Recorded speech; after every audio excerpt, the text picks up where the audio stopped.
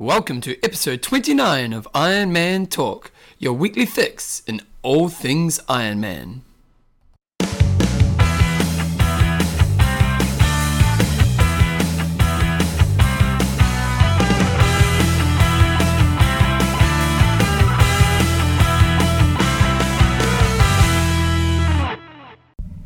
Alright guys, so welcome along to episode 29 of Iron Man Talk with Coach John Newson and Bevan James Isles. How you going, John? I'm sensational. Sensational. And last week we had the Kona Super Special, and this week what do we got? This week we've got Kona Super Special Part 2. Part 2. We got given a bit of grief, and the reason we did it, we wanted to start building the anticipation, building the excitement. And the thing is, if we'd done it this week, you know, some people would have gone to Kona and they wouldn't have got all those tips. They would have missed out on the free internet. Ruined their race, and they would have been gutted. So we know we saved some lives out there. We really did. And so anyway, in this week's show, we've got our news for the week. A bit of news happening, which is kind of interesting. We're website of the week, hot topic for the week, and it was a biggie this week. Last week we had a shocker, and this week we've had a sensational week, so that's kind of cool. Age group of the week, high five. What was the high five for the week? How to survive an earthquake. How to survive an earthquake. Product review centre, we may get into it. Depends how long we'll go for. And questions and answers. We've got quite a few questions and answers for this week's show. And? We just did an interview. Oh, of course, yeah. We had an interview with Lewis. I can't remember his last name. Vargas. He's from Mark Allen Online. He's a coach on Mark Allen Online. He actually helped Mark Allen set it up, and E-Grip or whatever they call themselves. And so he's over in Kona at the moment with a few of his athletes, and he's doing the race himself. And so we basically got on and talked to him for about 15 minutes about what's happening over there and what happened with the earthquake. And it was riveting stuff. And he's given us a few little tips and some hot picks. So we had a little chat with him. That's exciting times. Get the inside word on that earthquake. So anyway, the news this week. There was an earthquake in Kona, did you hear? I did hear. It sounded like quite a ripper. It was a ripper. You were hearing the interview when we talked to Lewis, and he was saying that one of the things that was really different about the earthquake was the length of it. That, you know, most of the times he's experienced earthquakes that make over 2 or 3 seconds, whereas this one was going for around about 15 seconds, which is quite a long time when the world's shaking. It was big news over here as well. I mean, we had interviews with Cameron Brown on the radio, and it did make the news. So, you know, it sounded like it was a bit of a scare. They evacuated the hospitals. Things fell down in people's places. I was speaking to one of my athletes over there this morning. He said there was a few broken windows in the hotel. So, fair old shake. And apparently you can't go and ride the back half of the course out around Harvey. They've had quite a few slips. So, it sounds like it's all going to smooth itself out by race day. But obviously a bit of a blip there and a little bit of a scare. So, hope all you kind of people are still surviving. And what would have happened if it happened on race day? They'd have to stop the race, wouldn't they? You would have thought so. Yeah. I don't know. That would have been great, Goss. Yeah. Triathlon Mag, Triathlete Mag website. They're doing up their website. Yeah, well, I just went on there the other day. That's actually where I found the breaking news. Breaking news of the earthquake. And they've updated it, and it looks like they've kind of jumped the gun a little bit. There's lots of blank sections. It looks heaps better than what it did. Yep. But it looks like they may have jumped the gun. Maybe they were trying to get it out before Kona. They've got lots of ads on there for LASIK, for laser eye surgery, and we might actually get my wife on here one day because she does laser surgery, and she's the optometrist or a laser surgeon who does LASIK, and we can maybe give people a few tips. Oh, Bevan, look at that. Oh, dear. What do I do? Oh no, how am I around this? Bevan's made a technical error here, but life will go on. We should survive, oh, no, okay? 120's okay. That's okay. Yeah, we're just talking to the tempo. Yeah, that gives us an hour 6. Yeah. Okay. Our triathlon professional organisation, they get together in Kona, and so basically the triathlon organisation was old Olaf, who we talked to a while ago, and this is a key time for them because we've discussed it's the only time of the year when you get pretty much all the top pros together, and it's going to be down to them whether they want to make a statement and whether they really want to make this organisation work, and so hopefully for Olaf's sake and for the sort of the sake of professional triathletes to come, they can get a bit of a group movement there, but it's tough, you know. Everybody's individual. They're looking after their own needs, so whether they can see the big picture is going to be the big question. Well, hopefully they can, because it's one of those things where unless you can get some big names backing it, it's never really going to work, is it? And so, excuse me. So hopefully Olaf's got the, you know, he's got the contacts and the people know about it. And it's just a matter of whether those really big guns can, you know, they're all making good money, but whether they can see where the things are coming from and you know. And it's one of those hard things as well. Like if you're like a Cam Brown, Chris McCormick. If you're one of those top guys, you are at that point where you're kind of getting the fruits of your labour. Yeah. And so you don't really need to think about that so much. Whereas what they're doing now is more of the work for the future. And so yeah, it's definitely a challenge. But I bring it on. If any of you pros are out there listening, contact Olaf and get down there. I'm sure they're all listening. Yeah. Eagleman's already sold out. Yeah, so it's only a 70.3. Wow, so this trend seems to keep on going, doesn't it? Does. Anything with Iron Man on it seems to be making gold. Yep. So if you were planning on doing Eagleman, tough titties. Yeah, again, we talked about it a while ago about if you're going to do a race, register. And you know what I did today, John? You signed up. I did my first race as a pro. Oh. I was excited. I emailed my mum. She was proud of me. Oh, your credit card's not going to be so proud of you. You'll have to see that big $500 or $600 coming off. 25 it was. To enter I'm in New Zealand, so that's New Zealand dollars. I'm not sure what it costs for an international athlete, but so it was pretty exciting. I thought today I'm going to get up this morning and I entered it. And I thought now I'm committed. I'm doing it. And that's one of the things. If you are doing an Ironman, you've got to commit pretty early, and then it gives you that little extra motivation to get out the door. Well, I think nowadays you've just got to do it to make sure you're going to get in it. Exactly. Like it's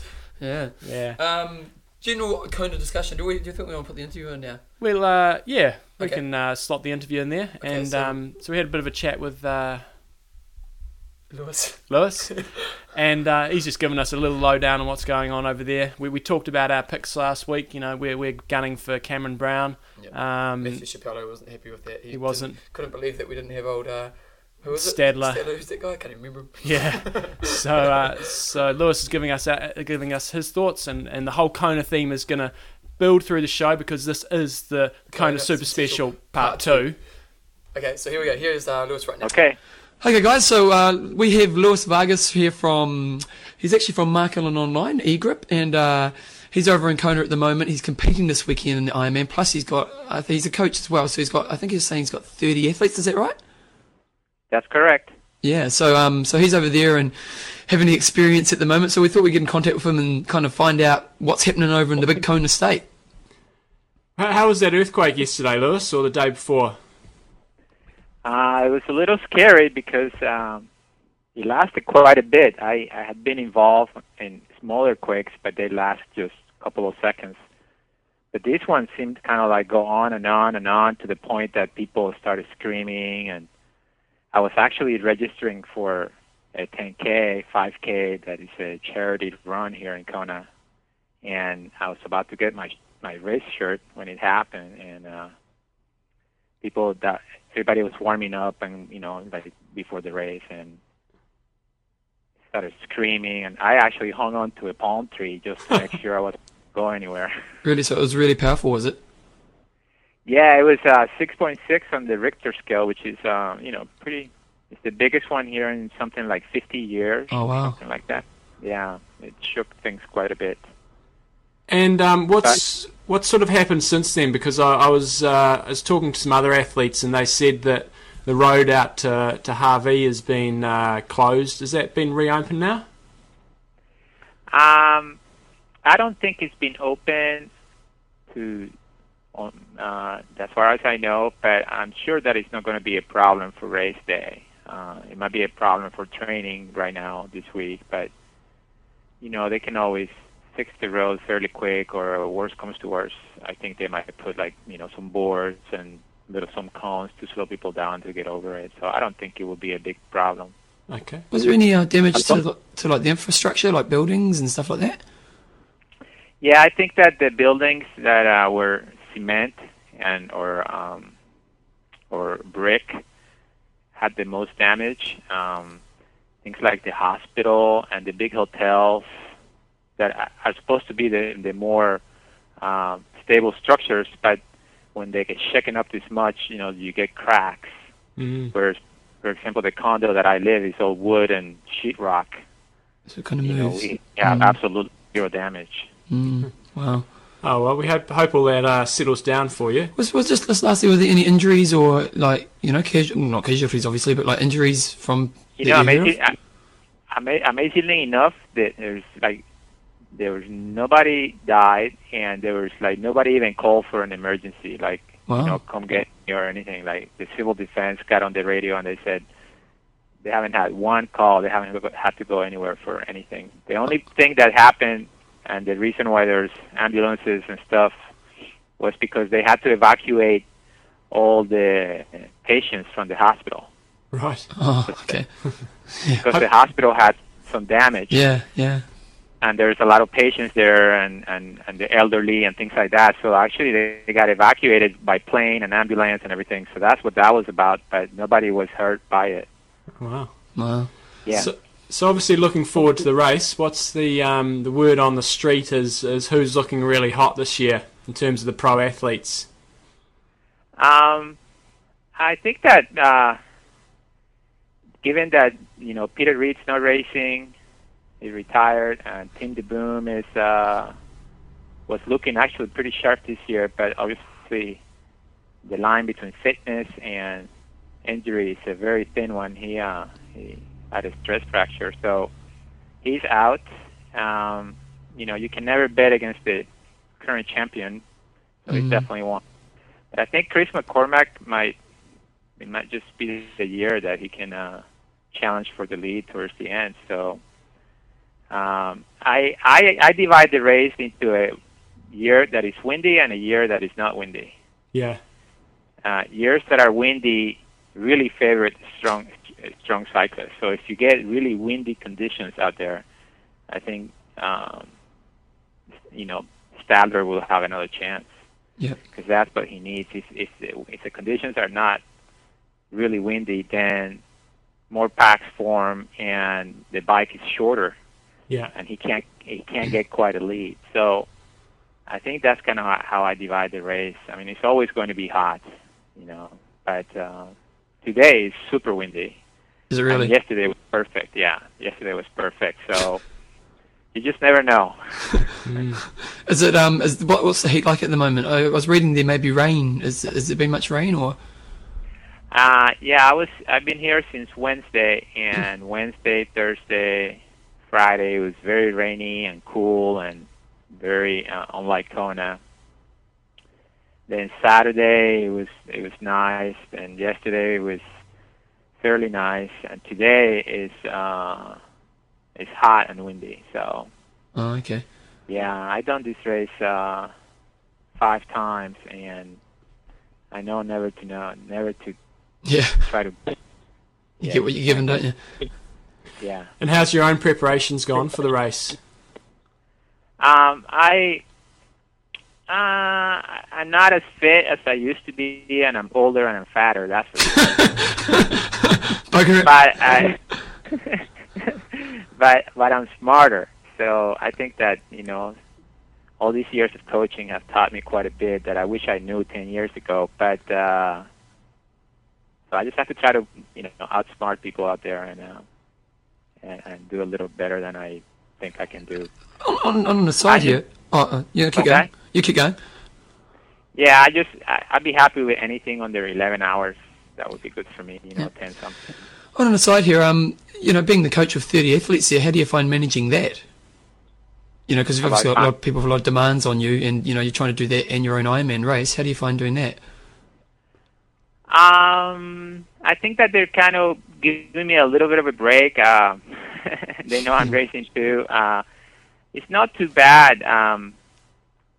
We prepare them well ahead of time with phone calls and email, and then we have a couple of group gatherings, and then tomorrow morning we're going to have breakfast with all of them, and we'll go over any last minute type of situations, have an open question and answer. So then we're going to have a group swim on Wednesday morning, and then we'll talk about positioning and what to expect and things like that. But I think it'll be okay.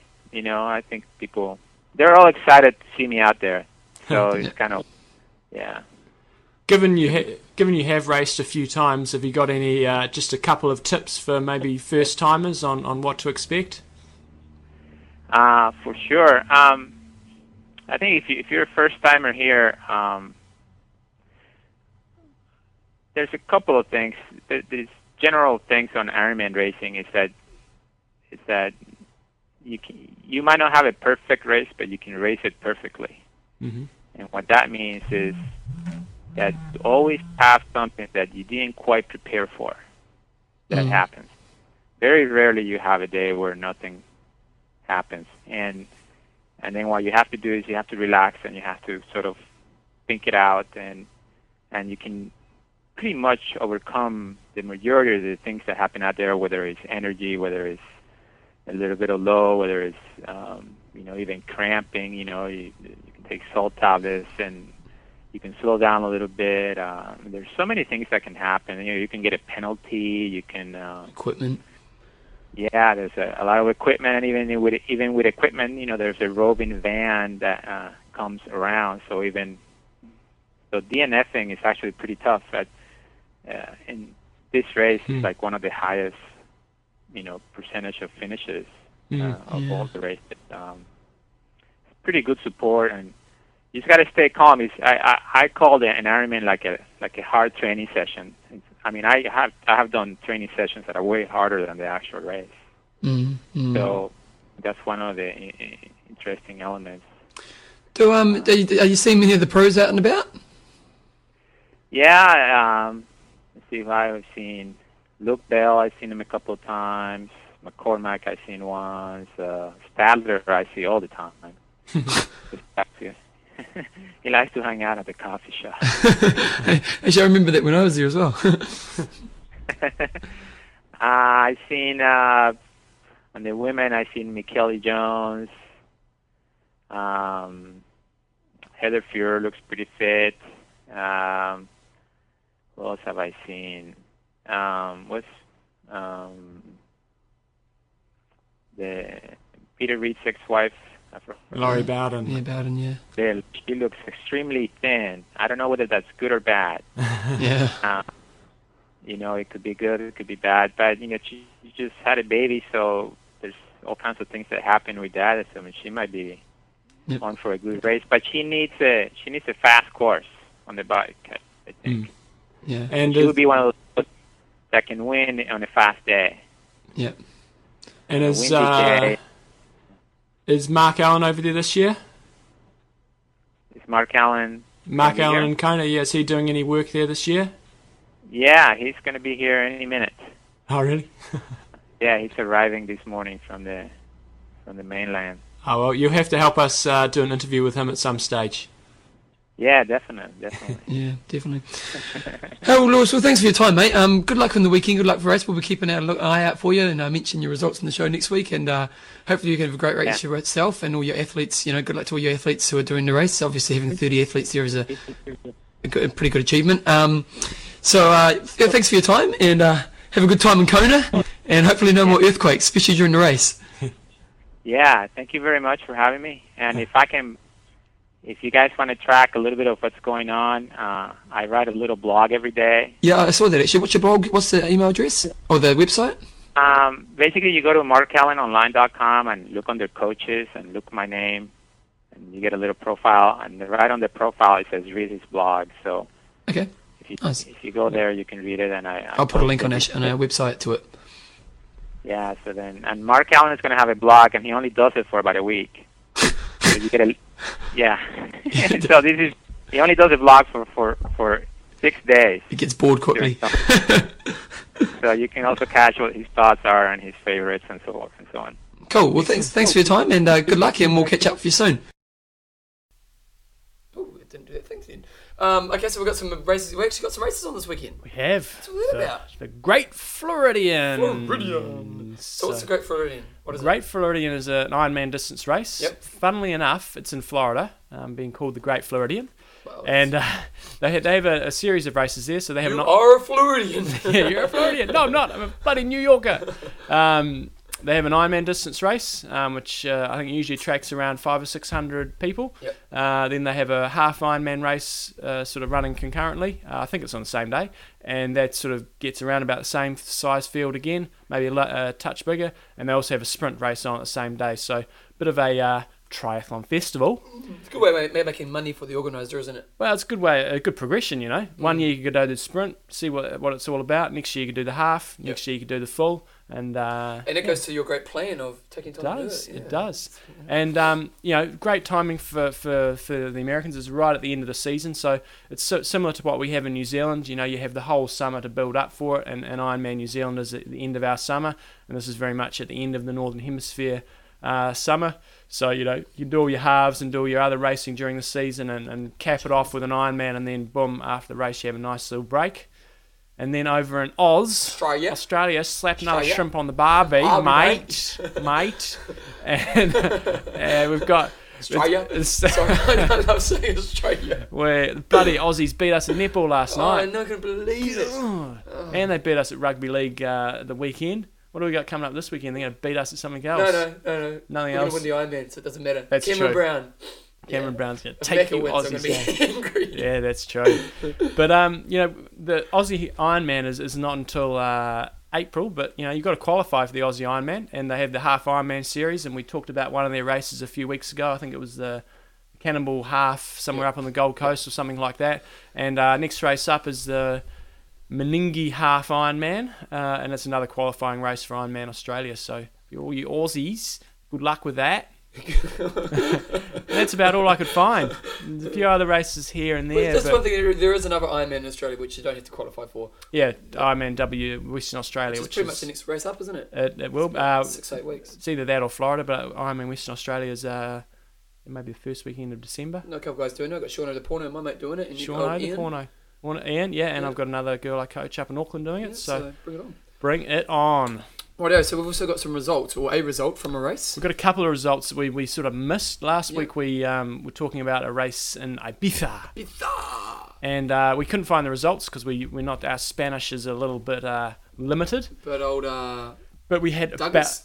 Douglas, thank you very much for sending that in. I think he is a try talker, so very good. Gets on the list. But we're pretty happy because friends of the show, Bella Comerford and Stephen Bayliss. And they're a couple, so isn't that beautiful? Took it down, the winners on the podium, the nice couple. Good night that night. Getting those checks out. Hoppity bobba. So Stephen looked pretty comfortable there. Really took it to them in the swim. It looks like he was first out of the swim or went very, very close to the front. And then pulled away on the bike.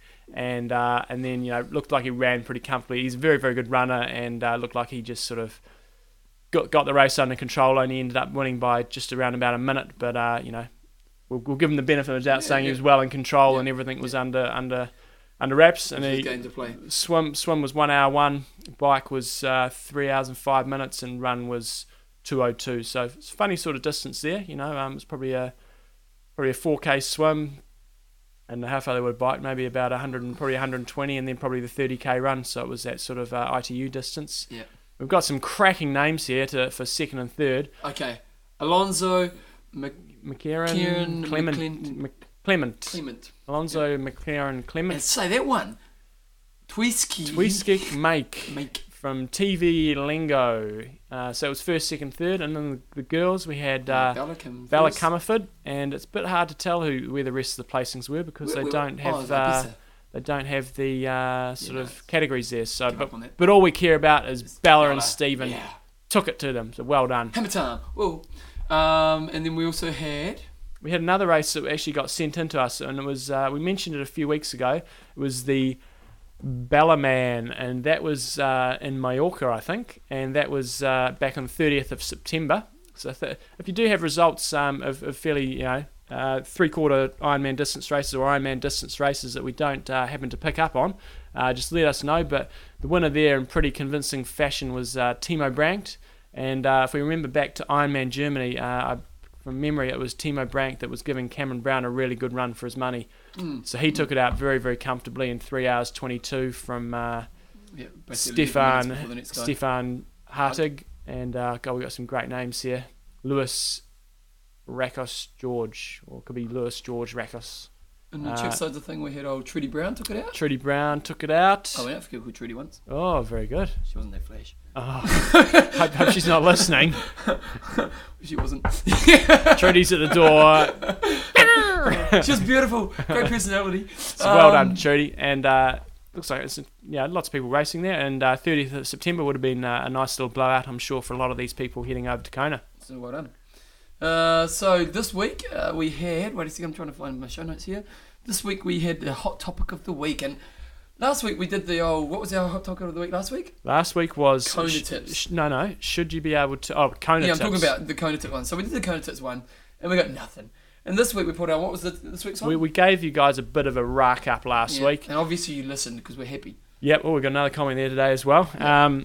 So last week we had the Kona one, which was a disaster. And this week we had, should you be able to qualify for Kona through a 70.3 event? And the way it went it was a really good discussion because basically the majority of the people said no, and really, really good kind of reasonings behind it. But at the same time, there were some people who kind of stood up and said, well, actually, I think that should happen. And it's interesting that I happen to know I think we just had two people that said that yes, you should be able to qualify, and they're actually more at the elite end of racing. And so I'm going to go on to I kind of agree with some of their points, but I'm going to let Bevan sort of give his point of view first. But thanks to all you guys that commented, Jono and Ray and Neil. Neil even got in there twice, and he said the same thing twice. We like those people. That bumps up our numbers of comments when people copy things twice. Yeah, that's good. I'm a no. I'm actually a no. I think that what they want to do is that now that the races, especially in North America, where the races are so popular, that what they should start doing it like Australia. So a 70.3 can be a way to enter into an Ironman race, and then you're proving your credence, and then you do an Ironman race, and then you have to qualify for a Kona slot in an Ironman race. I think by eliminating the 70.3, then it makes it a little bit easier to actually qualify for a Kona in a normal Ironman race because it opens up more gaps, and also if they were to drop down the lottery slots as well, then some people who are maybe like half an hour off their time, who probably deserve to be there more than a guy who just does a 70.3. So I'm a no. And yeah, at the end of the day, I just think that if you're going to do Kona, you should have done an Ironman. Yeah. Well, I definitely agree with that point. I'd say you shouldn't be able to qualify for Kona if you have not done an Ironman. This period, shouldn't happen. But what sort of Mike Montgomery, he was on there. He was actually a winner of our points jersey at Epic Camp France, and he's over there racing in Kona. He was actually a guy that I talked to one of his mates this morning, and Mike went out riding and couldn't get up to Harvey. They basically shut the road and said turn around, go back. He's sort of saying yes, there should be a small number, and he actually qualified for Kona this year through a 70.3. Oh, it's good they've got someone who did that. Because and the thing is, with those qualifying spots, you've got to. They have nowhere near as many as what they do at Ironman. It's a very small number, so you do have to be very, very fast. And the reason why I think perhaps I do quite like the idea of being able to qualify is Kona. I like to see Kona as being the very best of the best, and if you want to be the absolute best for that race, you need to have a long build up into the race. And so if you can qualify at a 70.3, then you can devote your whole summer. Whereas if you do have to qualify at an Ironman, it kind of mucks up your build up. So in New Zealand, we're kind of relatively fortunate because you qualify early and then you can have a big 16 20 week build up into the race, whereas for a lot of, say, the Northern Hemisphere athletes or the Americans, they have to qualify, say, June, July, August, and then you've got a very short build into the race, so you're not going to be in absolute optimal peak condition. The problem with that is, for me, is that so let's say like in Europe, you might not be able to qualify as many 70.3s, and so you have to do an Ironman. But in North America, you might be able to do a 70.3, and so it's an advantage for that person. Yeah. So I think I only think it should be at a very limited number of 70.3 races, and perhaps fairly early in the season. But I think one of the criteria is you must have done an Ironman. I don't think you should be able to do a 70.3 and qualify. I think we'll get Olympic distance people coming across who are good Olympic distance, can blag their way through a half Ironman, but they're not, they just want to go to Kona and do it. So I think you need to have done an Ironman. So I'm kind of on the sort of same wavelength as Mike and Clive. I would like to see just a very small number of 70.3 races where you can qualify, but I agree with what you're saying is you need to have a couple in Europe, a couple in North America, and maybe one or two in sort of our neck of the woods, and to make it fair and equitable. Because at the moment, the same with the lottery slots, it's not fair and equitable. The Americans have got a lot more qualifying spaces through the lottery. So I think the post of the week goes to Ed Hawkins, who says no, because I said so. Yeah, so there you go. Very good. Just quickly, on last week's post on the Kona one, I'm just going to go back to here, Kona tips. We had, I'm just kind of trying to kill a second here. Yep. It's Mac. We're having problems with the Mac this morning. It's not. It's beautiful, this Mac. We got from Jim. Jim, basically, he actually wrote up a really good report on what you can do as a supporter in Kona. And it was really cool because he just kind of said, I've done the race and I've supported quite a few times, and here's some things that are really important for the supporters. So, for those of you who are over there this week, and obviously as a supporter or someone doing the race, and you've got the people there supporting you, jump on our website and check out that, and maybe they give them some tips to have a better experience. Another thing I did when I was over there that was quite cool is you go down to the Sheridan Hotel, sort of down in Kehoe, which is the far end of Alihi Drive, and it's a really big Ponzi flash hotel.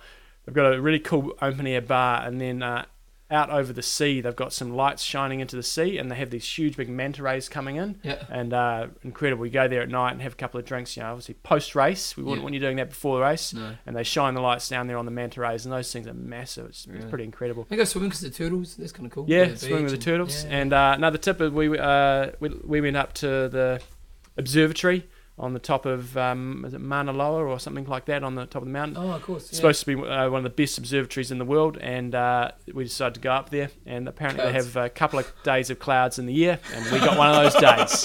So we didn't see a bloody thing. How long for us to get there? It was, and then we actually, you read your, if you actually, I won't tell you about that, I'll tell you that after you've been a couple of other things you probably shouldn't know. Okay. So thanks everyone for this week's comments. It's good to see so many. So what's our discussion for the next week? This week it's your chance to pack it up. To bask in the glory and put your tips up there. So Matthew, you can shove it up our faces if you want and put Norman Sadler to win. Yeah, but he's not going to. He's not going to. He's not going to get top 5. So if you want a bit of glory, and if you do get your picks right, we'll give you a good mention next week. Okay, what we're going to do is we can't really give a prize because we've got nothing to give. So what we're going to do is if you win, you get a special whole section on the website for a week. Okay. Yeah, if you send in your photo, we can put your photo on the website. Exactly. So if you're the closest person, how does the closest person win? You got to get the top 3 right. So we want males and females. So you top 5 of both, and then we'll create. We'll create a system. It'll just be completely Mickey Mouse. But whoever basically gets closest, you got to pick the winner to start with. You'll have to have the winner. Pick the winner, but all in both. Yeah. Yeah. You got to pick the winner in both. Does, then we'll figure out a method. Yeah. So somebody wins. So you get your photo on ironmantalk.com. God, how good is that? And mate. Just quickly, I was finding the age grouper of the week earlier on, and I was just looking at the records of. Oh, actually, leave this up. We'll do it when I do the age group of the week. Yeah, we'll do that. We've got to get some music in the show. Come on, we've been talking for too long. Wait a second. Here we go.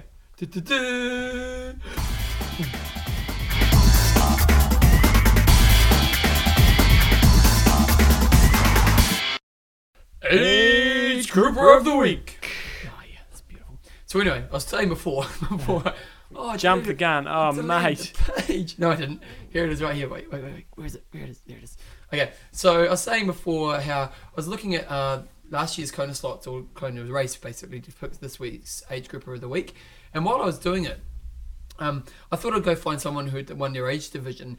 And we're just looking at last year's results, and basically 70% of the fastest records ever for Ironman Kona were created last year. And I was there, and the reason was pretty plain and simple. The conditions on the bike were incredibly fast. There was very, very little wind, and the road surface is so good. You're just motoring on the bike, and was it awesome? Was the road awesome? In what respect? Well, was it the buzz that you were going so fast? Or? Oh yeah, at times I was struggling a bit on the way back. Oh, yeah. I wasn't having such a flash day for a number of reasons, but the Shawborn Cinderbale, he set a new bike course record, 4 hours. Was it 21 or 4 hours 23? That's awesome, mate. And so that's averaging 42, 43k an hour. So pretty sensational, especially when you consider you got that hill. So the swim conditions were the same. It was still hot on the run, but I guarantee that the main reason you got all those records was just simply because the bike times were quicker. Yeah, well. So the age group of the week goes to Reinhold Humboldt, and Reinhold did the time of 9:47.29. Now this is last year in Kona. He won his age group of 55 to 59. So he was 57, and he did 9 hours 47.29. Sensational. That's just unbelievable, isn't it? Yeah. That's whole lot of amazing times there. I mean, if you look at all those course records from last year, they're just some of those times are pretty staggering. And I was sitting in the crowd watching the names going up there, and the first time I would have even got on the stage would have been I think in the 45 to 49. Yeah. So some pretty fast fellas out there. But Reinhold, that was a sensational race. 57 years of age, 9 hours 47. We hope you're backing up again this year. There's a couple other things since we've got the page up. Bob Scott, this old guy, he was 75 last year. He did 13:27, which is still bloody impressive. Yeah. But he did it in 2000. He's got the record for the 70-74 as well. Even in 2001 at 71, he did 12:59. So, and also Robert, 80 plus. He was there last year. He was the first 80-year-old ever to finish Kona, so it was fantastic. 16:21. Yeah. So it was still a long day out there. It was sort of 40 minutes inside the cutoff. So fantastic. That's really impressive. The finish rate last year was incredibly high. I think they had the lowest DNF rate ever. So the year I did it was the biggest DNF rate. Yeah. So the weather conditions, do make a big difference in Kona. So there you go. So those people are age groupers of the week. 1, 2, 3, 4. High five. We have got an amazing high five this week. Oh yeah, this is the best ever triathlon tip. High five. It's ever. Incredible. We're thinking of all you. We're empathising with all you people in Kona. We're worried about you. So we thought we'd come up with some really important safety tips for surviving an earthquake. High five to how to survive an earthquake. So we went on the internet to try to find these safety tips, and it was weak. So we came up with some. There was plenty of pre and post and everything like that, but actually during the earthquake, that's what we're concerned about. Yeah. We're concerned about you guys when the event is actually happening. So number one, Bevan, you hit it off. Okay, so first thing you need to do, if you're inside, you need to get under a door frame or a chair or something like that, or a table or whatever. I think chair's probably not going to be big enough. I don't know why. I don't know why I write chair there. Yeah. Okay. Yeah. So it's not. Okay, sorry. We don't get many earthquakes down here. And number two, get away from buildings, trees, telephone lines, electrical lines. So you want to get away from things that are gonna fall down and don't do what Lewis did and hug a tree. Not wise. You might get a coconut dropping on your head. Definitely.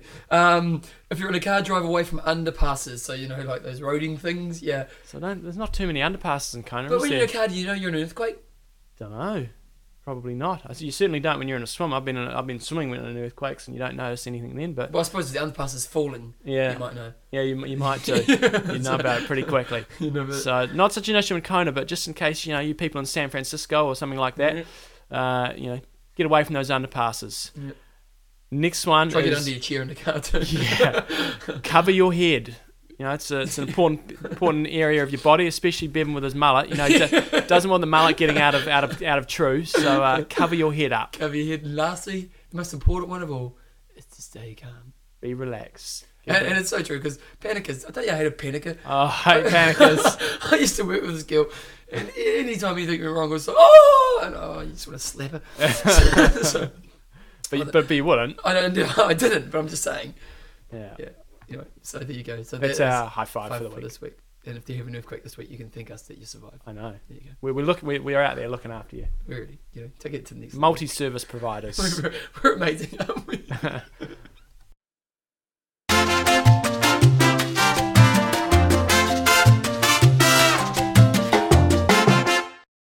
Website of the week. That was beautiful music, mate. Beautiful. We should have had that last week. Do you know why we got that music? Because it's a Kona Super Special. It is. Part two. So. And we've got a Kona Super Special website of the week this week. Part two. Website.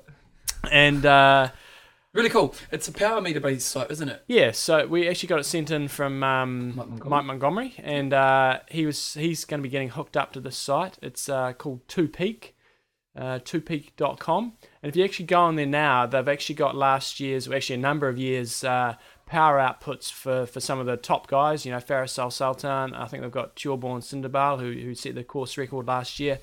So they've got all their figures there, and apparently what they're going to be doing this year is they're actually going to be having live coverage from the race, so sort of live power output. Not quite sure how they're going to do that, but it'll be pretty entertaining to see. I mean, they're going to have Faris Al Sultan, Luke Bell, and also Mike Montgomery, who's a pretty handy age grouper. So I know we've got a lot of power junkies out there. I'm getting my power meter installed today, actually. Yeah. So it's getting put on today, my new Ergomo. Well, we're going to do a power show in the next 2 weeks. No, we're not. and so go on the site. It's really cool. And you can check out what all of the big wigs ride, and you can also check out what some of the age groupers ride. So it'll be a really good comparison. And you can check out the temperatures, It's power pretty cool. output, Yeah, it's pretty cadence. cool how they're going to have it live. That's really cool. So we'll see how that goes. Really good website. We're going to have a link up there, 2peak.com. And if you work your way through, you'll be able to find the link to the Hawaii stuff and see what Farris and co ride. Just quickly as well, you also obviously Ironman.com this week is the website of the week as well. For Double it up. Everybody knows about Ironman.com. I know, but I'm just saying to watch it live. Yeah, it's actually great for New Zealanders because of the time zone. You know, Hawaii's only an hour ahead of us, so we can basically roll out of bed at maybe 8 o'clock, and they're a couple of hours into the race. And then we can sort of watch Sunday all too, afternoon. so it's Sunday, a relaxing day, and Saturday over there, Sunday. I'm playing a big day for my mate. Actually, we're going to go for a bit of train in the morning, then we're going to watch the race. It's very exciting times. Very good. So that is our website of the week. Okay, we don't really have music for this one. Do we want to have music? Am I going to miss it and go No, back to it? Time.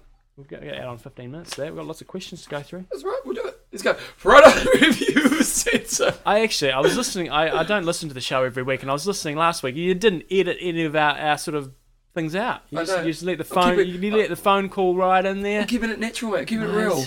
We've got standards here. We've got standards. Keep it real. So we're rolling over the product review center. So a while ago, I got hold of the Carmichael DVDs. I got a couple of them actually, but I only actually did the hill climbing one. Right. Because the other one was sprinting, and for us that's not really as appropriate. And but at that time we got an email from John and Sonia. Yep, it was John and Sonia. I didn't print out the actual name. It was John and Sonia. But I think it was from John though, wasn't it? John, middle name and last name Sonia. And he sent me through a really good write-up himself. So I'm basically going to cover what he said. He really liked it at the end of the day. He said he said he liked the way it was structured. It's structured like, so for example, you start off, there's a warm-up section. Within that you have, you're next to my peanuts, mate. I'm just going to have a little break here. I haven't watched the DVD, so I'm just going to kick back, relax. You make too much noise, I have to edit that. So, yeah, he liked the warm-up structure of it, he liked the main work and the cool-down section, he liked the way it was broken down, liked how it was an hour long. Peanuts. Focus, man, I'm trying to be professional here. Each section is broken into, okay, so he liked the way, so basically what happens is you get on, you got a room full of people, like on their bikes on the wind trainers. You got Michael Carmichael walking around the room, and he's basically just talking them through the workout. The workout is kind of basically it's an intervals type workout. You do like a warm-up section which goes for about 8 to 10 minutes, I think, and then here's different sets of intervals with different types of cadences, and they have a cadence meter on screen for you to follow and a speed meter while you're doing that. Then what happens is that they do some really cool things. Like what they do is when they're having the intense periods, they show Lance on the bike and races and show what he does and that kind of stuff, which is kind of cool. At one point he brought up, is I suppose you get a bit bored using the same thing all the time, and he said he's bought a couple of them to actually avoid this. Yeah, I probably agree with that. And he says it's kind of based around race simulation, so that towards the end of the hour workout, you're kind of trying to sprint towards the finish line. So that was really cool as well. DVD focuses so much more on muscle tension, which is good in the winter as well. For me, I found it was pretty boring. I thought they have some obviously cyclists on there. No one I knew. Obviously some kind of recreational cyclists, but they look like they're pretty decent cyclists, and they were obviously told not to show any expression. Mm-hmm. So the whole time they're riding with just a blank look on their face, and it was just a bit boring on that aspect. I would have liked to have had more technique information from Michael Carmichael. Like this guy is the guru of the sport really, and he gave small tips here and there. But like he's walking around a lot, just talking time and talking how you're feeling, and that was kind of cool. I would have liked to have said, okay, now let's do this, and this is why we're doing this, and really sold the principles behind the technique, and it just seemed a pity that they left that kind of information out. How would this differ from, say, what you'd teach at the gym? Because Bevan teaches a RPM, which is a spin class. Is it very different or yeah, quite it was similar? different to what we do, because ours is kind of more based around the music, whereas I don't think they have music at all on this. I can't recall. It doesn't seem to be that specific to the music. So ours is more for a general population, whereas his was more specific to a hill climbing. So within ours, we'll do a sprint track, and then we'll do a hill track, and then we'll do a mixed terrain track, and then so ours is more a 45-minute workout, which is for the general population. This is a better hill climbing workout, so definitely in that regards it is. And they were on real bikes as well. They stood a lot out of the saddle, which I didn't actually do when I was doing it. So on the wind train, I didn't like that idea for my bike, especially being carbon fibre. Yeah. Didn't really like the idea of doing that. I did get motivated by it at times. One thing as a group fitness instructor is using time frames is a really good way to motivate people. So if there's a minute to go and you bring them down in that time. They had the clock on there. They used that well. Sometimes I felt that the people who were on the bikes didn't seem to have the right resistance to what he was saying, because you put it on the resistance where you thought it was, and to stay at the cadence was really hard, and they looked like they were cruising. I think it's a good tool that if you want to do a wind training session, occasionally it's cool to have. These sorts of things are great for sort of winter training and just to try something different. When you're in your off season, which a lot of you guys will be now if you're in the Northern Hemisphere, doing things like this, it's going to keep you fit and just a bit of variation, so they're good. But, if you're in your specific build-up to say, an event, I'd suggest you get out on the road and do a road session. Yeah, and it's a couple of things. The cadence on the hills seemed quite fast for me. Like, even though it was a hill training session, the cadence did seem quite fast. And lastly... I'd much rather be on my bike at the end of the day. It's a long way to do an hour. It's a long time to do an hour. It seems, you really feel like you're doing an hour, whereas on the bike an hour flies. So overall, it's a good tool, and out of 10, I'd give it a 6. Yep. Okay. Yep. Thanks, John and Sonia. Yep. John, middle name and second name Sonia, for sending that in. Yep. And we do know you sent it in a little while ago, but like I said, I had my questions on hold or comments on hold page in my filing system, and we do get back to you. Right. Questions and answers. We're doubling it up. Yep. Actually, one thing we did forget to mention in the news this week was... it's big news too. Big news. Tim Don, who's the current world short course champion, he's missed his third out of competition drug testing. He's actually been banned for 3 months. So, really, it's just down to him being downright stupid, to be perfectly honest. Is he being stupid, or is this, I think he is. He's just being forgetful, and he's not being professional, I don't know. I reckon if you've missed 2, you don't miss your third. Exactly. But that's what I'm saying. Is he hiding the fact he's doing drugs? No, well, I don't think so. Why? Because he just... I read an article, and he sort of stated his excuses. The first 2 times he was overseas competing, and the third time he was at an athletics meet, and he was late home, and basically the tester turns up at your door. You've got to basically write up a log of where you're going to be pretty much every day, and if the tester's just going to turn up, and if you're not there, they wait for an hour, and if you don't turn up, that's assumed as a no-show. And so you get 3 chances, which is kind of fair enough, and the fact that he's just ballsed it up is not really good enough. And I was actually discussing this with one of my athletes this morning, who's a UK athlete, and he... we kind of agreed on the fact that for Ironman athletes, a lot of them are out there on their own, doing their own thing, and not really getting any support from, say, the national body. It's got nothing to do with the IOC. It's very much an individual sport, and they get tested in competition. But for these guys, like the short course guys, they're getting a huge amount of funding from the national body, and so it is their responsibility to get these things done. And it's just a simple thing. You just got to let people know where you're going to be.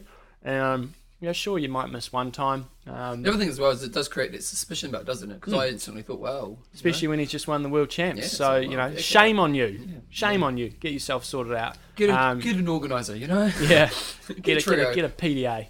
And so that's big news. And, interesting news, because also in the UK they had a girl in athletics who recently had the same sort of thing happen to her. And she ended up getting a 1-year ban. Oh, wow. He only got 3 months. And he only got 3 months. But probably the bigger thing that really affects the UK guys is if this happens to you, it's assumed that it is a positive test, and you can't go to the Olympics, because one of their rules is if you ever have a positive test, sure, you can come back and compete for your country, but you can't represent your country at the Olympics and maybe the Commonwealth Games. So that's a big deal. So he won't be able to go to the Olympics. He's going to appeal apparently, but you get a 3-month ban for him at this stage of the season. It doesn't really matter. It's just kind of the end of the season. But the bigger consequence for him is fairly high chance he might not be able to go to the Olympics, and he's a real shot for a medal. Yeah. And then that'll obviously roll on. He might get his funding cut. So stupid mistake, silly boy. Again, I'm still suspicious. But back to our questions and answers. Questions and answers. So first of all, we had a question from Jill Blank in Los Angeles, California. Got to be careful of those earthquakes around there. It's on a fault line. So go back, listen to the show. We've got some good tips for you. Yep, very good. He's got a couple of quick points. I'm just going to answer these quickly because they are quite general points. Okay, I'll answer the question. You do it. Okay. Do you like 3 or 4 week training cycles? In a perfect world, I tend to prefer 3-week training cycles, so 3-week building up and 1 week easier. Obviously, that may get a little bit affected if you're racing. Generally, how much do you add from cycle to cycle?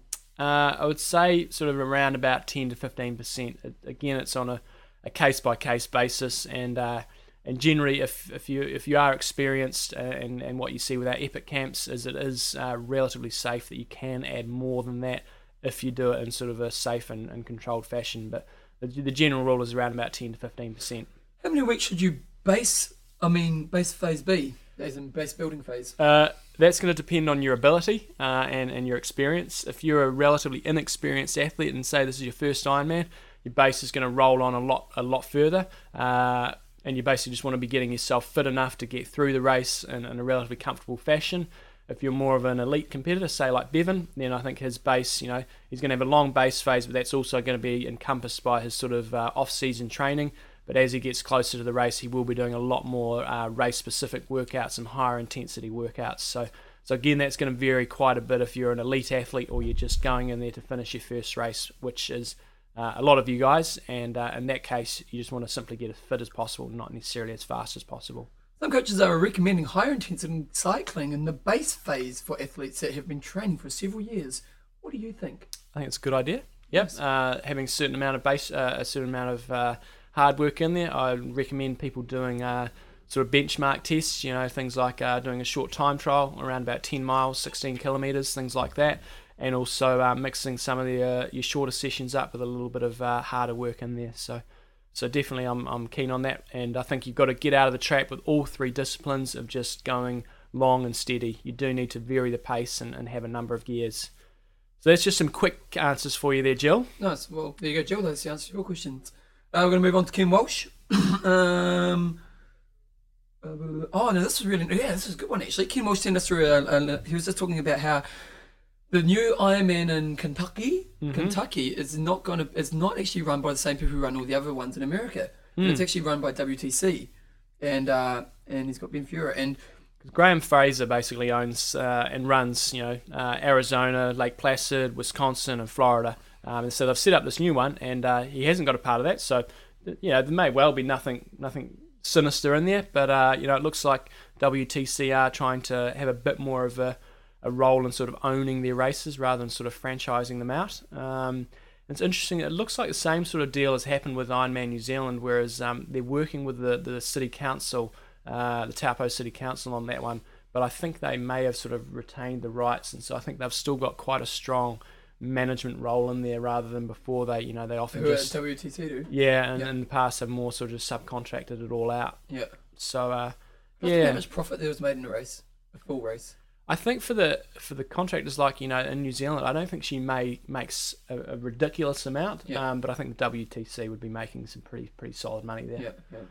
So thanks for that, Ken. Thanks for bringing that up, and I'm sure that's being debated pretty heavily on places like Slow Twitch. Yeah.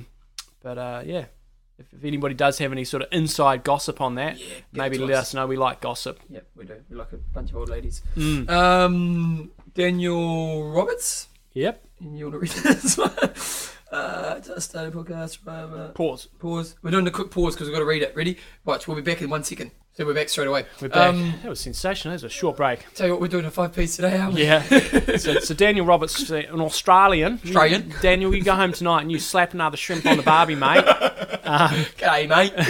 He's just sent us in a question. He hasn't done an Ironman yet. He's done a reasonable amount of short course racing, and he tends to get up pretty early in the morning. Crazy, man. This guy gets up at 4:15 in the morning to go for bike rides. Yeah, and then discipline, man. It's good discipline.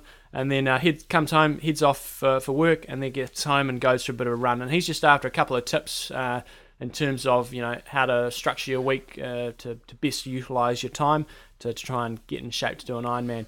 And Daniel, probably the first thing I'd say is you need to ensure you're getting enough sleep. So no problem whatsoever getting up at 4:15 a.m. But you need to ensure that you're getting a good 8 hours sleep. So if you're getting up at 4:15, you need to really be aiming to get to bed, by 8:30. So it's pretty early night.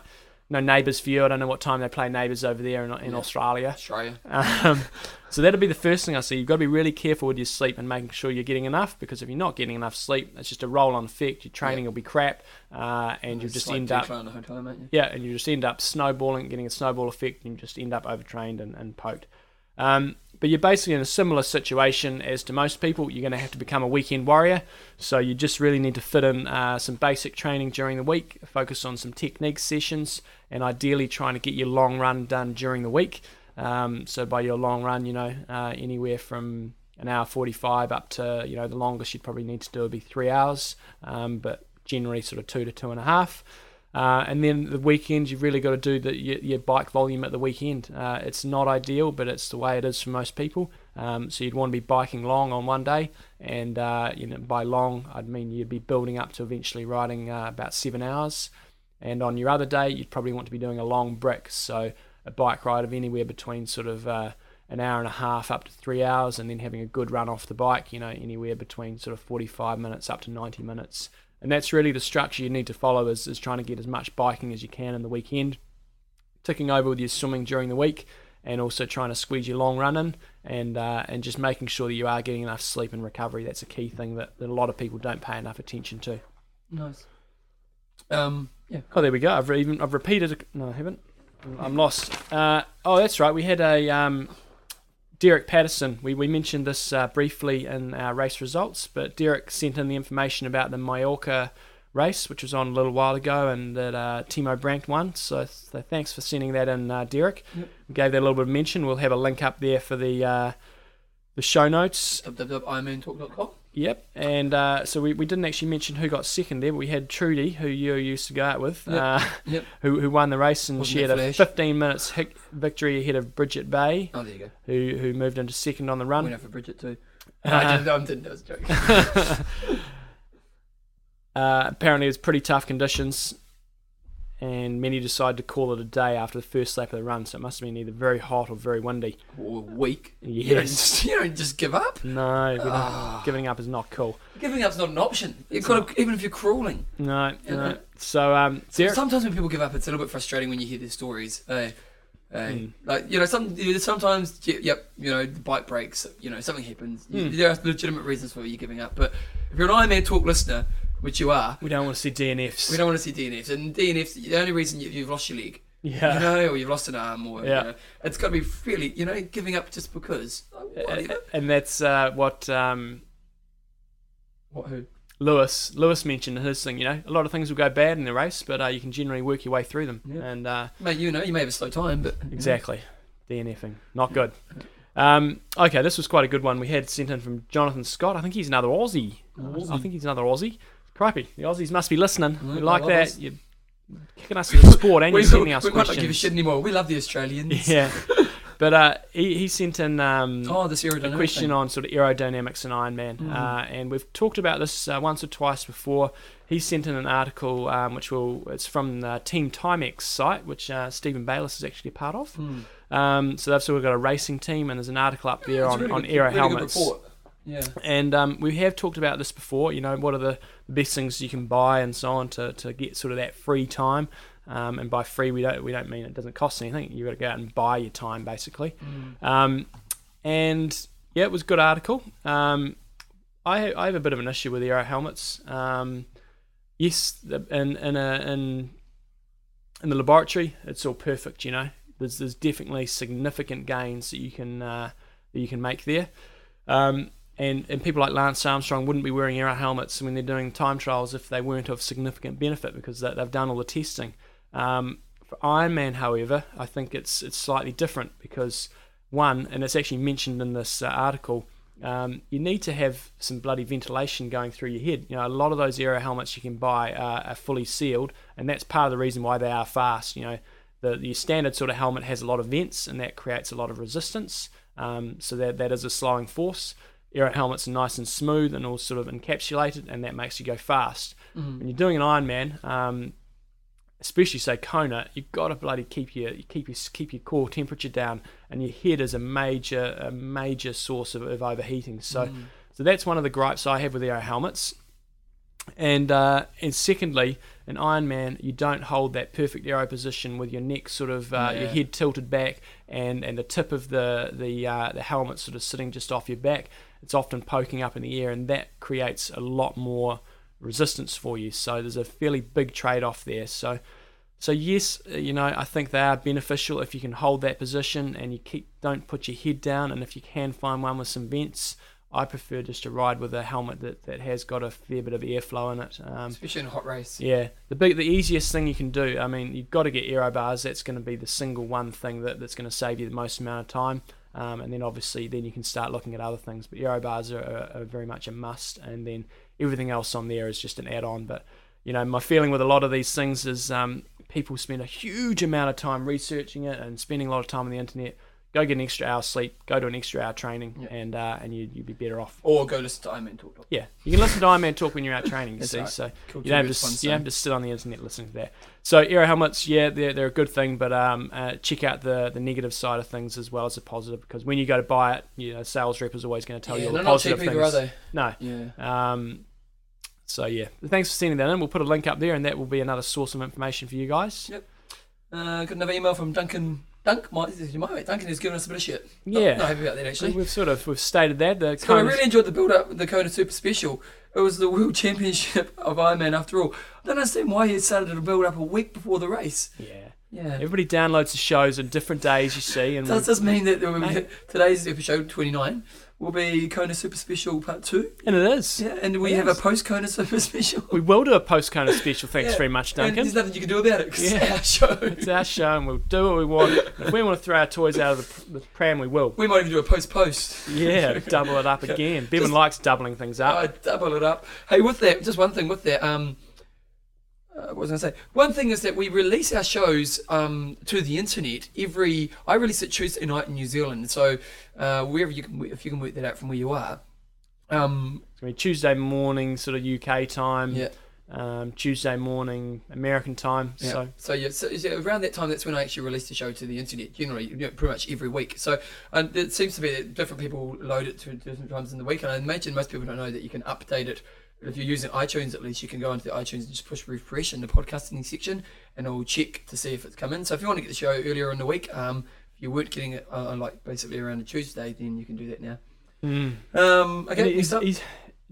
Speaking of doubling up, Duncan, you've decided to double up, haven't you? Double up. You've doubled up with the questions. So, Mr. Slam I Am at slam.net.nz. Whoops. Probably shouldn't give out email addresses. Might need to edit that part out, Bevan. It's your mate, so you can sort that out. But Duncan, we're going to rip into you because you haven't done your preparation correctly for these questions. You've said, can I suggest a high five about caring for wetsuits and good technique for those swim bike transitions? We have. Go back to episode 6, and we've got our high five on wetsuits. But do you know why he's suggesting this? He's doing a triathlon the next couple of weeks, and I've lent him my wetsuit, and he put it on, he ripped it. It was your wetsuit? Yeah. And he's ripped my wetsuit, so if you don't know how to repair wetsuits, give me a yell and we'll fix it. Yeah. So there you go. Oh, man, shocking. Neil Scholes. Labs 23, as usual. Wow, there you go. So I put Neil on hold there for a few weeks, but we're back now. And he just sent in a question about using fixed wheels when training, so on your bike. So if when track cyclists go cycling, the bikes they actually ride there are actually fixed wheel bikes. Yep. So you've got to keep pedaling one gear. Yep. Keep pedaling. You can't freewheel. If you freewheel, you basically fall straight off. So he was sort of asking a question about the advantages of triathletes using that. And to be honest, I've never tried it myself. It's definitely got benefits, and I'd say these sorts of things again, like the spin sort of stuff, good off-season stuff, just to keep you motivated. Try something else. The big advantage of doing this is you've really got to get your cadence up, and that's an area that a lot of triathletes have troubles with. So if you do have access to a fixed wheel bike, go out there, give it a bit of a whirl. I'd suggest you probably choose a flatter route rather than a hilly route, and it'll really work on getting your cadence up. It'd also be really cool for people to actually go and ride in a velodrome every now and then. Those things are bloody incredible to go and ride on. You do not appreciate how steep that banking is. It's very, very steep. So if you ever do get an opportunity, you're in your off season, go ride a fixed wheel bike at a velodrome. It's a different experience. It'll give you a different appreciation of what track cyclists can do, and how hard it is when you see them sort of switching up the banking. It really is very, very steep. Wow, it's cool to do different stuff as well. So thanks for that, Neil. Yep. Lastly, we've got a question from Ray. Serious note. Ray's he's a regular, isn't he? About mental toughness, basically, isn't he? Yeah, so he sent in we talked about wind trainers, and some stupid lady in America, in the UK did an 8-hour wind trainer or something like that. What's all that about? Yeah. 8 hours. Look, from a coaching perspective, if you can do that sort of stuff, fantastic. As long as it doesn't mentally wind you down. I do question the quality of a session like that. Yeah, you know, like 8 hours. Well, I don't know. I wasn't there, but it seems pretty hard to believe that you'd have a good quality session. You could do it as a bit of a breakthrough session. You know, it's not something you want to do every week. As a general rule, if you're on say a wind trainer for an hour, I would generally give that about an hour 45 of work on the road. That's sort of the sort of swap over. You were saying that Mark Allen, he heard a myth. I reckon it's a myth. Mark Allen used to basically do wind trainer sessions just looking at a dot on a sheet of paper for mental toughness. I don't know. I reckon it's an urban myth. We've got to get Mark on the show one day. We do. We've got the connection now, so we might be able to do that. And it's a myth. Yeah, look, I think wind trainers are great for doing technique and for doing some hard work. I think you can really do some hard work, but I'm not a big believer in doing these really long workouts. If you want to do it just to prove a point to yourself every now and then, that's fine. But I wouldn't do it as a regular session. I don't know. I'm not a big believer in it. Why? Why prove yourself you can do 8 hours on a wind trainer? Why do you have to make it totally hard? Like, for one of the best things I ever did as an Ironman was because I used to be like, when I first started out, I just got to be as hard as possible, and I'd take away anything that was going to make it easy mentally on myself. And after a while, I thought, because I wouldn't listen to music because I had to make it hard. And then once I got an iPod, my training was so much better because I was enjoying it. And, I was able to enjoy my music, and I was in a better place mentally, I trained better because of it. You want to be smart. It's not about being, mentally tough is more about training well than being mentally tough. And sure, you want to be mentally tough at the times that are hard in a race, but if you've trained well, you'll be better prepared for it. So, I'm not a big believer in doing things like that just to prove to yourself. Make it as easy as possible so you can train well to achieve the desired results. There you go. So, Coach Bevan is in the house. Oh yeah, that was my angry call. Yeah. So Ray got Bevan fired up. So anyway, those are our questions and answers for this week. So, big weekend, mate. You gonna be watching the big game? Well, race. Big race. Yep. I'll be tuning in. Yeah. See what happens. Yeah. You got much else on for the rest of the week?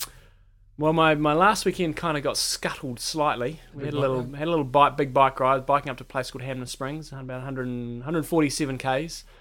Got up there just 10 magpie attacks. Oh, really? Yeah, I got seriously hammered by the magpies, and pretty much got blown to a standstill on a couple of occasions. It was as windy as Hawaii, if not, probably windier. And a couple of others that actually biked up. One guy got blown off his bike. 2 women actually got blown to a standstill, and they're pretty handy cyclists, and so they actually got a lift for the last 20 k's. And so on the way home, it was even windier, and we basically had to scuttle the wind because the gusts were just blowing us into the middle of the road. So I was a bit gutted, but I've got a second attempt this weekend. There's another camp that I'm going to help out on, in the same place, so I get to ride up 150 k's on Friday and then ride back 150 on Saturday. How long is the camp for? Well, I'm just going up there for a token gesture to help out for a night and do a little talk. Yep. And then they're staying up there as a junior camp, staying up there for a few days. So hopefully we'll get a good weekend training in. And then we've got a public holiday over here on Monday, so we'll be able to kick back and relax, bit of gardening, get the veggies planted, get the sweet corn in, get a few peas in there for summer. Oh, yeah. And what about you? What have I got on? I've got... not much really. Get my lactate test done tomorrow, which is kind of cool. I'm looking forward to that. Get the results from that. A little bit of modelling. We've got a shave, so it's kind of cool. Get that mullet and get my mullet on pretty face out there. Waxed in place. And then the big weekend coming up. I'm going to go out and a few mates have a big weekend. So, and then me and my mate Duncan, who bloody ripped my wetsuit. We're actually going to have a big day, do a bit of training in the morning, and then going to spend a bit of time watching Kona and bring it on. So it's very exciting. Should be a big weekend. Yeah, it's very exciting. Make sure you guys get out there and actually go onto Ironman Live or Ironman.com and check out the race. They do have live streaming. Now, we did have one question just that I actually put on the end here. asking, as a New Zealand listener, it was Philip. Yep. Philip. We won't give out Philip's email address. No. Philip, yeah, he basically was asking if it's on TV in New Zealand now. I don't think it is. No, it is. It'll eventually be on. Yeah, but I'm thinking this weekend. Oh, no way. No way, Jose. I don't think you can get it live anywhere other than on Ironman.com. Yeah. But the coverage on Ironman.com is cool, and he's worried about, like 12 hours of bandwidth. I don't think the streaming is going to really kill you too bad. And you probably won't. And you won't sit there for 12 hours. Yeah. It's not that exciting. Yeah. I mean, parts of it are you want to key times you want to watch is around about sort of 45 minutes. And just remember that the pros start at 6:40. Well, I think it's 6:45. You might want to double check that. So just get that into your timing. The rest of the field starts at 7. But obviously, if you want to see them coming out of the swim, you just factor in that little 15-minute window there. Yep. So you want to see them coming out of the swim. That's generally pretty exciting. And obviously coming off the bikes. So budgeting in terms of time, you're looking at around about 45 minutes for the top swimmers. And then depending on conditions, around about 4 hours 25 on the bike. So at around about the 5-hour mark, they'll be coming off the bike. Again, that'll be a very exciting time. For probably about half an hour, and then obviously the last sort of half hour of the race, so probably the last 45 minutes of the race is where you're going to start to see the big moves. You'll see people exploding. You'll see people like Cameron Brown and Chris McCormick starting to come through late in the run probably, and that's where you'll probably see a big battle between Michaeli Jones and Natasha Badman, which is what happened last year. Yeah. It was getting towards the end of the run that Natasha Badman finally hauled in Michaeli Jones, because same in the guys and the girls field, we will have a few people off the front, and they'll be getting mowed down on the run. Yep. So it should be good. So it's a very exciting weekend for us Ironman people out there, and you guys have any questions for next week's show? It's ironmantalk@gmail.com. Go to our website for the show notes, www.ironmantalk.com. You can also get the link through to our blog page for this week's question or discussion of the week. John's website, triathloncoach.net, for all your coaching needs. And other than that, it's about a wrap. It's a Kona Super Special Part 2. Oh, next week all over the post Kona Part 1. Part 1. All right, guys. So you guys train well and have a good time. We'll catch up same time, same place next week. See you.